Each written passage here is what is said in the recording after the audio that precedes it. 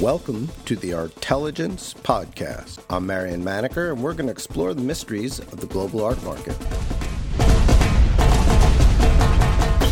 Amy Capolazzo, thank you for agreeing to spend some time with us. Happy to be here. Your time at Christie's, about a dozen years, coincided with the rise of the art market.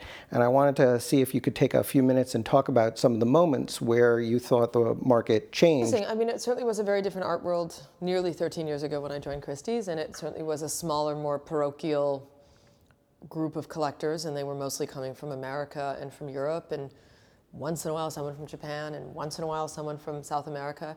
But it was essentially a much smaller group chasing a very specific set of objects, a very specific set of artists that were already believed to be solidly the canon. And we started to see the market expand little by little. And I remember a particular season, I want to say it might have been like May 2003, where, if I've got it right, like 20 lots were bought by one buyer from Korea. Wow. And we were like, wow, long live Korea, here they come. So there was one particular buyer from Korea who was in just buying up a storm, and that person was actually a dealer from Korea who was buying on behalf of a number of different clients.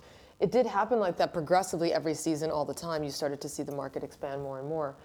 I would say the most material move for the marketplace was around about 2004, but really in 2005, when works of art could be collateralized for easy loans, easy capital. And the loan to value was more generous than banks had ever done before.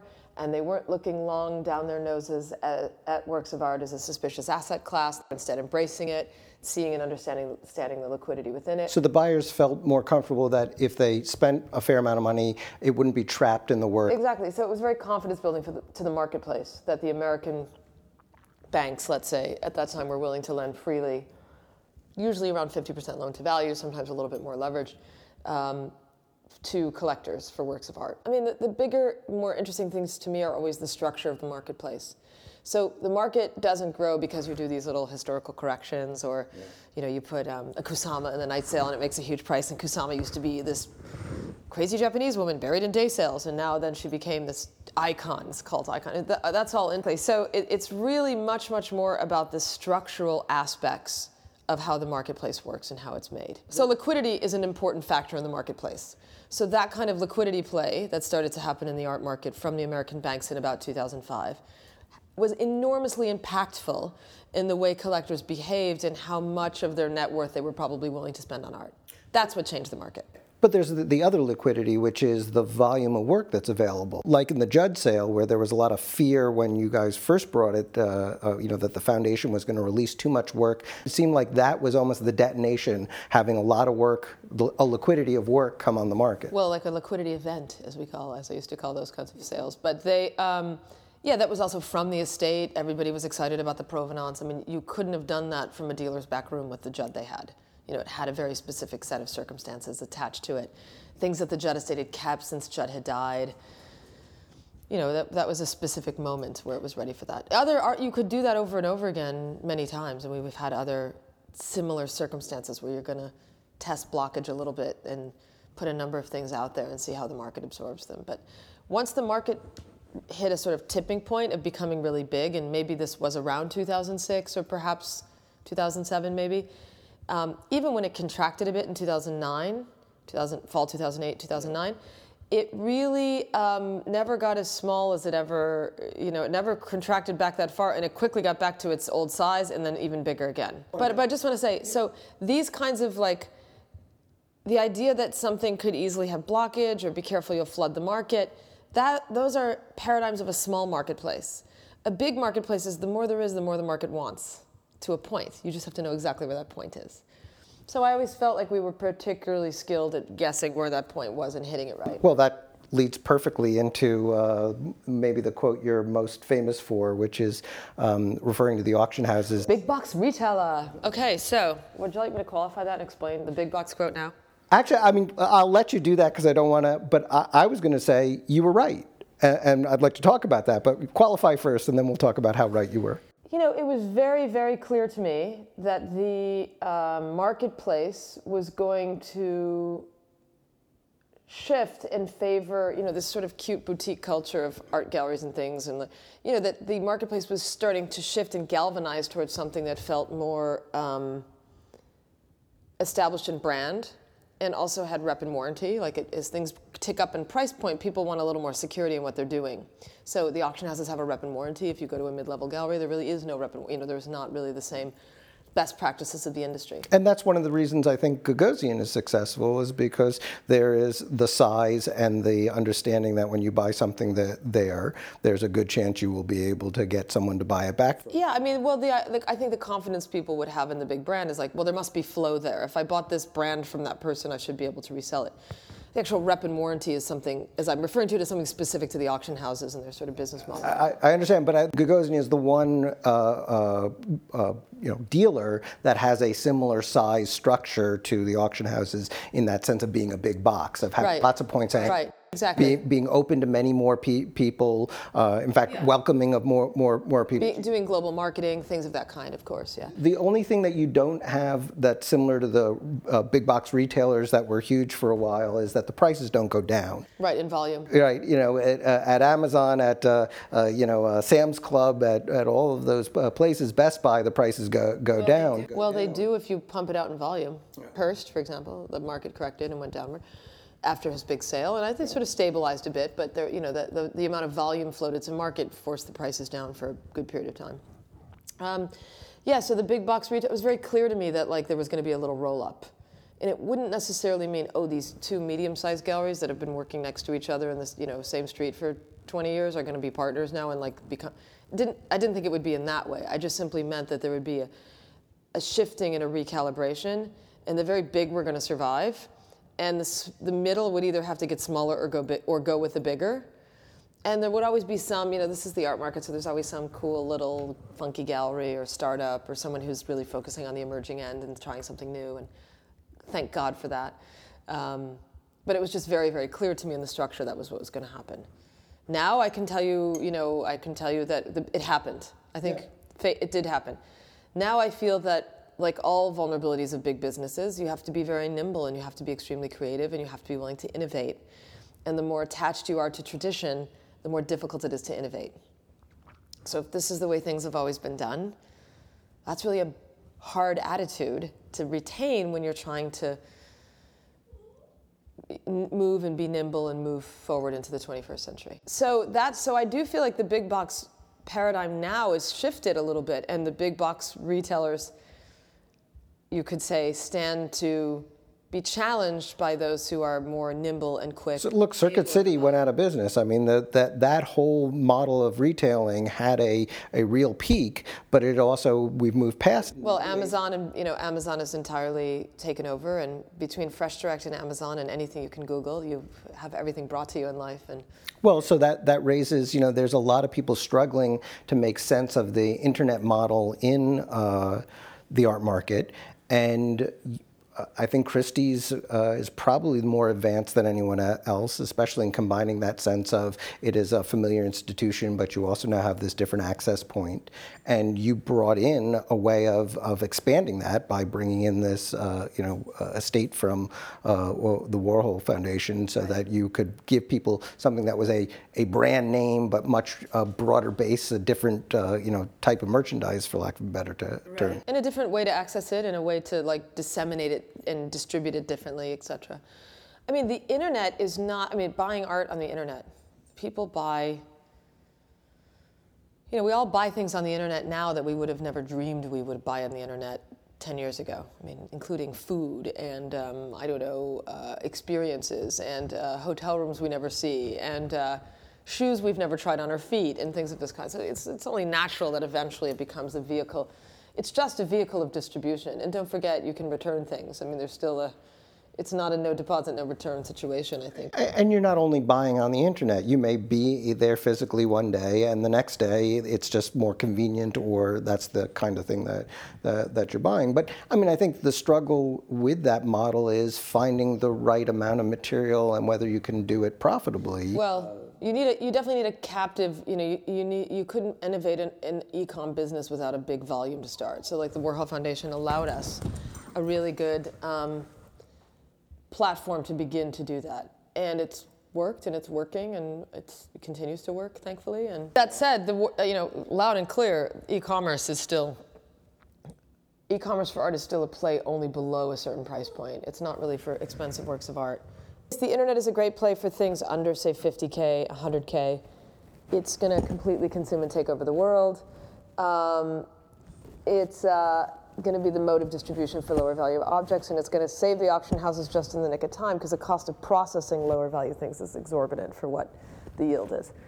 So if they just get on board, all of them, it would be better. I noticed Christie's this season has thinned their online offerings in the May sale, and I'm a little disappointed by that because I worked very hard to make sure that parts of the day sale went online for November. And I'm sorry they've sort of blipped out on that without don't go back. Yeah, without my insistence that it happened, it sort of slipped a bit. But they'll get it because they don't have a choice. They have to. And consumers will follow. Like, it's not so radical, honestly. The art market makes quite a big deal about it, but it's not very radical. No, it's an extension of the big box idea of anyone who feels in any way intimidated needs to develop a relationship. It's a lot easier to do that online. Totally. And work your way into it, especially if it gives you, the auction house, the information about the buyer, which then closes the distance and you're sort of off and running. Exactly. I think there's also a sense in it, very important, like, major works of art, like canonical, iconic, important art historical works of art, things of cultural value, long-term cultural value, will always be live events. Like, buying those is special. And those are the kinds of events in our lives that should be live. Like, yeah, no, and I think actually that's what's been great is the auction room is now more open than it's ever been before. I know people who used to go to the auctions all the time who actually are some of your clients who now only watch it on the internet because they can sit at home and see what they want to see, feel like they're part of it. They've been there enough that they know what is going on, but they don't have to wait half an hour to get in and worry about getting to their dinner reservations afterwards. Of course, no, it's the ease and comfort of being at home and watching on the internet makes more experiences more attractive at home than going out to enjoy them, of course. So, and it makes you want to be there for the big event. You know, the live generates more excitement to say that you were there when other people also were able to witness it online. I mean, look, if you go to an ordinary sale at any auction house on a Tuesday afternoon at 2, sit in on a print sale. I mean, the phones are busy, but the room's empty. You know, everybody's home already anyway, so. It's definitely heading in that direction. And whether or not the auction needs to be a live event on that Tuesday at 2, or in fact it can be a 2-week timed sale online, probably can go to that too. Well, this is an arcane bit, but what about the crazy, eBay-inspired habit of people waiting to the last second with an online sale? That's called sniper bidding. Christie's has a technology that we pioneered in that time I was there that it's called anti-sniper bidding, which means if you bid in the last minute, the lot automatically stays open for 2 more minutes.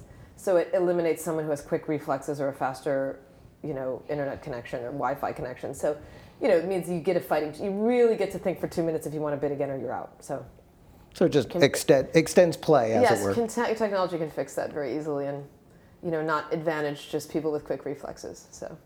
But so why then the opposite trend towards private sales? They're not opposite. You don't private sale things for $10,000. You put them online and you sell them. You private sale things for $1 million or $10 million or $50 million. So those are the 2 other channels of distribution that are destined to be profitable and to keep the auction houses in business. But why just now? Why the private sales were always a part of the business? Private treaty sales have been going on for a while. Market wasn't big enough, and you were siphoning off the auctions to do that many private sales. Market is now big enough. So it's really just about. So in all those years, you were paying attention to our market and writing about it and sitting at every sale, 2002, 2003, 2004, 2005. The market, you could do some private sales, but you were starting to siphon off your auction. So it just had to get big. It had to get enough volume and traction of trading to allow there to be such a. And the auction houses had to make a decision to move into other people's territory and take business that dealers were doing. But you needed a certain volume and briskness of trading, speed of trading, in order for the auction houses to get good and nimble in private sales. And is there a ceiling for private sales? No. It's, again, just the size of the market, just as much as the market can bear. Yep. And even though people like you, There's a bottom, there's a floor, but not a ceiling on private Yeah. sales. Like you wouldn't take on a private sale for $8,000. Like it would be worth no one's time. oh, I meant just in volume. I mean, we've Oh, no, seen no. the rise I to, mean, to nearly there- $1 billion. Well, there is a and volume in that you need to have diversified material. You need to be able to reach the most diversified clients. I mean, it's a different business than firing up the Wi-Fi and sending it out to the world. I mean, it is the exact opposite tactically, but the limit would only be in the property you have or your ability to place it. And so your new venture with Alan Schwartzman, is that an extension of the private selling? Is it something totally different? So the new business, I mean, I think Alan is extremely excellent at what he does and singular in his talents. I really don't know anybody who builds collections as well as he does, including most museum curators. I mean, there's some at his caliber for sure, but I consider him sort of singular. He's been a very, very dear friend for a long time and a client for years and years. We've done a lot of business together. And I think it felt very apparent to us that there wasn't really there wasn't a business in the art world that was collector-centric. So, you could argue dealers are correctly artist-centric. They're most focused on their artists, and that's their supply, basically, and that's important. And there isn't a particular entity or business that can look after a collector from acquisition, deaccession, sort of what I call the art family office of art agency partners, which is looking after, the valuation of things, the kind of advice one would give about how this work of art can be dealt with and treated different ways through different kinds of trusts you could set up, etc. 1031 exchange, there's all sorts of tax things that go on in that case. And also really give that kind of comprehensive advice of the life of a work of art in a collection or the life of the collection, how it could all happen. So the business really is collector-centric. I would say first and foremost, it's an advisory business. We help people and we give them great advice. We give them advice on how to build strong collections. We give them advice on what to buy. We give them advice on what to prune back in order to buy other things in their collection, to make their collections the best, most rigorous collections they can be for them as a mirror of what they want in their collection. Either art historically or financially, depending on which part of the dial they want to put it? I mean, look, there's somebody who would do it only financially, and that wouldn't be such an interesting collection usually. And there would be someone who would do it only art historically, but it might not be as smart as it could be either in other ways. So, it's to know the market for a work of art is just another way to know it. So you can know about the work of art historically and intellectually. I'm frankly not interested in not knowing that. Like that's an enormous passion for me, and that's important. But it's also, if you only know it art historically but you don't know its market, then you really don't know the object fully. You could almost say it'd be hard to advise someone if you didn't know that other half, truly. So to know about the market for something is just another way of knowing it. And what are you hearing from the clients that you either have or you're talking to? What are their goals as collectors? Highly personal. They've got some idea they want to pursue through art. A little bit like real estate. You've got a nice house, but maybe the next house comes along that you want to trade up to. Well, it depends. I mean, everybody has different goals and needs. People are sometimes at different stations at different times. So, how your collection feels and looks at 80 is different than how you feel at 50. So, there's a lot of generational matters in the way one collects as well. Like when you're the most acquisitive versus when you start to go, I actually want less but better. And I'm happy to live with these downsizing. These 20. Well, you could actually be upsizing in value and price point, but maybe in number. I mean, there's sort of inevitably there's a period where a collector gets to a point and goes, wow, I feel like I've really bitten off a lot and I really need to look, I don't even know what I have anymore, that sort of thing. So the feedback has been very good for us. There's lots of people that, Alan of course has a wonderful business and has been very, very praised for being such a wonderful art advisor, and we've had lots of new people coming to us, and it's sort of an exciting time that way. Do they come to you because you know where the bodies are buried? I mean, if I want to buy something, I'm thinking one of the best people to go and ask where I can get the best of and a list of different artworks. It's going to be you, who've seen so many things go in both directions. Yeah, I mean, Okay, so possibly but there's, look, it was very clear to me when I left. Typically, people in my position leave an auction house, and you can go back and look at the litany of people who've left Christie's and Sotheby's over the years. And they go to be private dealers, and they have a fantastic 3-4 years of great things because they know where all the bodies are buried. Maybe they have a good 5 years. Then their data points start to fall off a little because you kind of have missed where things are, or you've forgotten, or things have traded hands without you knowing it. The truth is, that wasn't interesting to me at all, even though I'm doing lots of private deals now that are very exciting and wonderful. What was interesting was building a different kind of business that doesn't exist in our industry. And building a business that really is incredibly collector-centric and long-term, that looks long on every single exchange. It seems like the lifespan of a collector is different now from what it was when, you bought a painting maybe every couple of years on your trip to New York and then gave it to your local museum, right, and had a wing named after you and all. And we now see a lot of great collectors who are fairly deep on the provenance. Finite collection. I mean, look, it's a process. It's a practice. Collecting is a practice.